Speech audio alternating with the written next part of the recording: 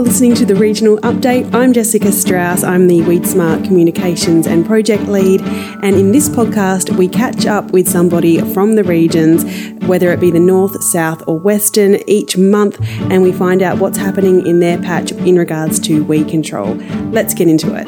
Welcome to the Regional Update. Today on the show, we are chatting with Phil Smythe. Phil is based in Karoo in Western Australia, and he's from Nutrien, and he's an agronomist there. So he joins us now. How are you going, Phil?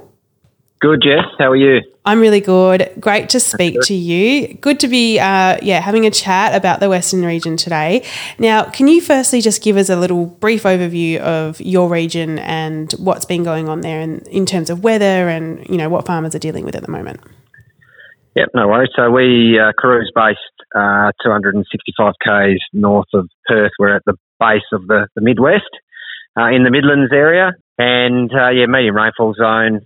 We sort of span, my patch sort of runs into the high rainfall zone over to Warradargie near the Brand Highway and further west, and then out to sort of Latham, which is more lower rainfall. And fair to say that, was dry up until the end of March, and we received some really good falls, which sort of topped the bucket right up and allowed for an early sowing of canola opportunity and gave us a good knockdown and double knock for many people with their cereals. So, the season started off really, really well and nice and early for us in the north.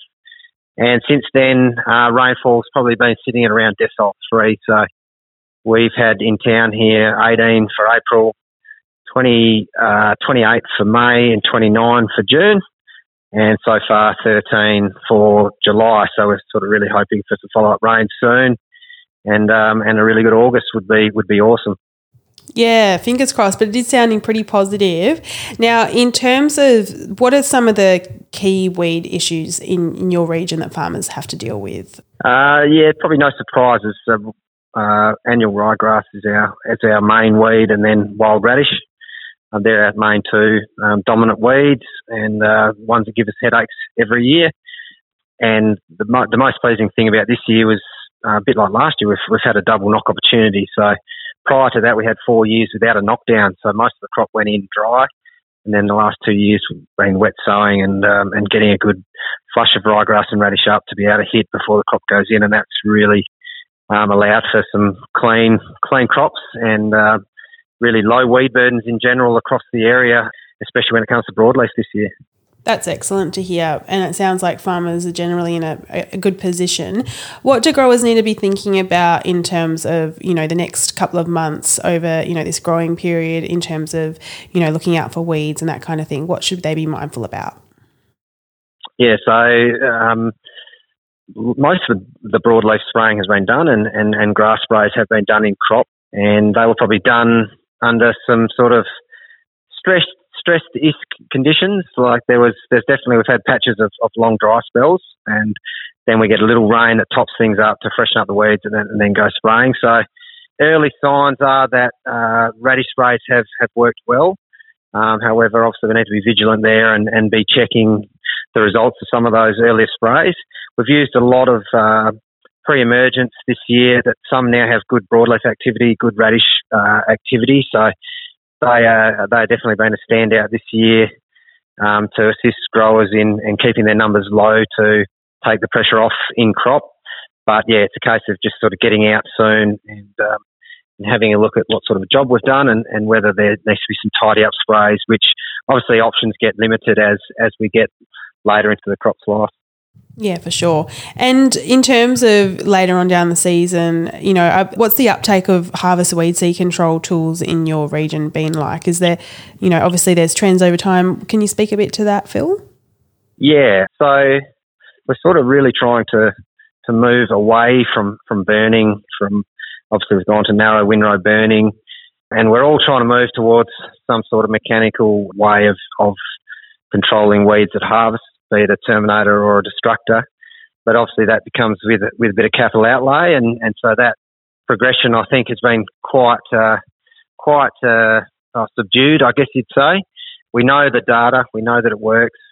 What we don't know is the longevity of some of these tools in the actual back of the machine under certain crop types and conditions.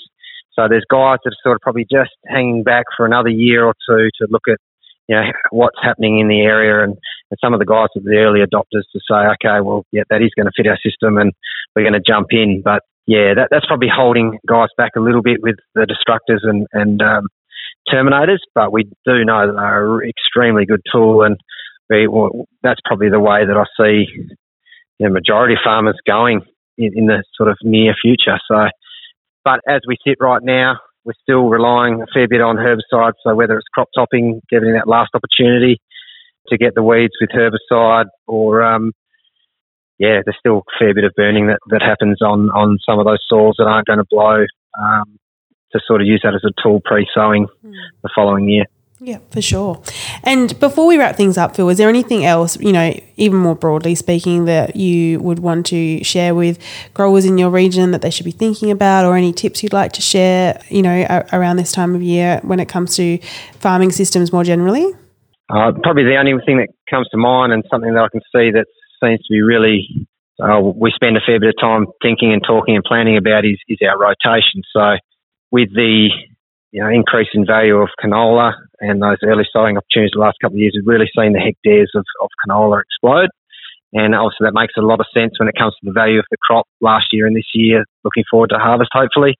And with that, with less cereals in the rotation, it does give us that opportunity to use different herbicides and give others a break. And I really think that is cleaning up crops along with all those other tools, but we're narrowing up the rotation, which is giving us a bit of a advantage over weeds, but obviously with that becomes other headaches like disease that we've never seen before. But it is one tool that I think we're really sort of utilising, obviously for profit, but also it is going to be doing good things in our paddocks from a weed burden perspective. That's great. All right. Well, thank you so much, Phil, for taking the time to have a chat with us on the regional update. And yeah, you mentioned quite a few of the big six. So, just a reminder for anyone who is kind of interested in learning about these practices, we do have them on our website, and you can go through the Weed Smart Big Six, and there's lots of case studies of farmers who are using a lot of these tactics that you've spoken about today, Phil. So we really appreciate you taking the time and giving us an update on your region. Thanks very much, Jess. Anytime.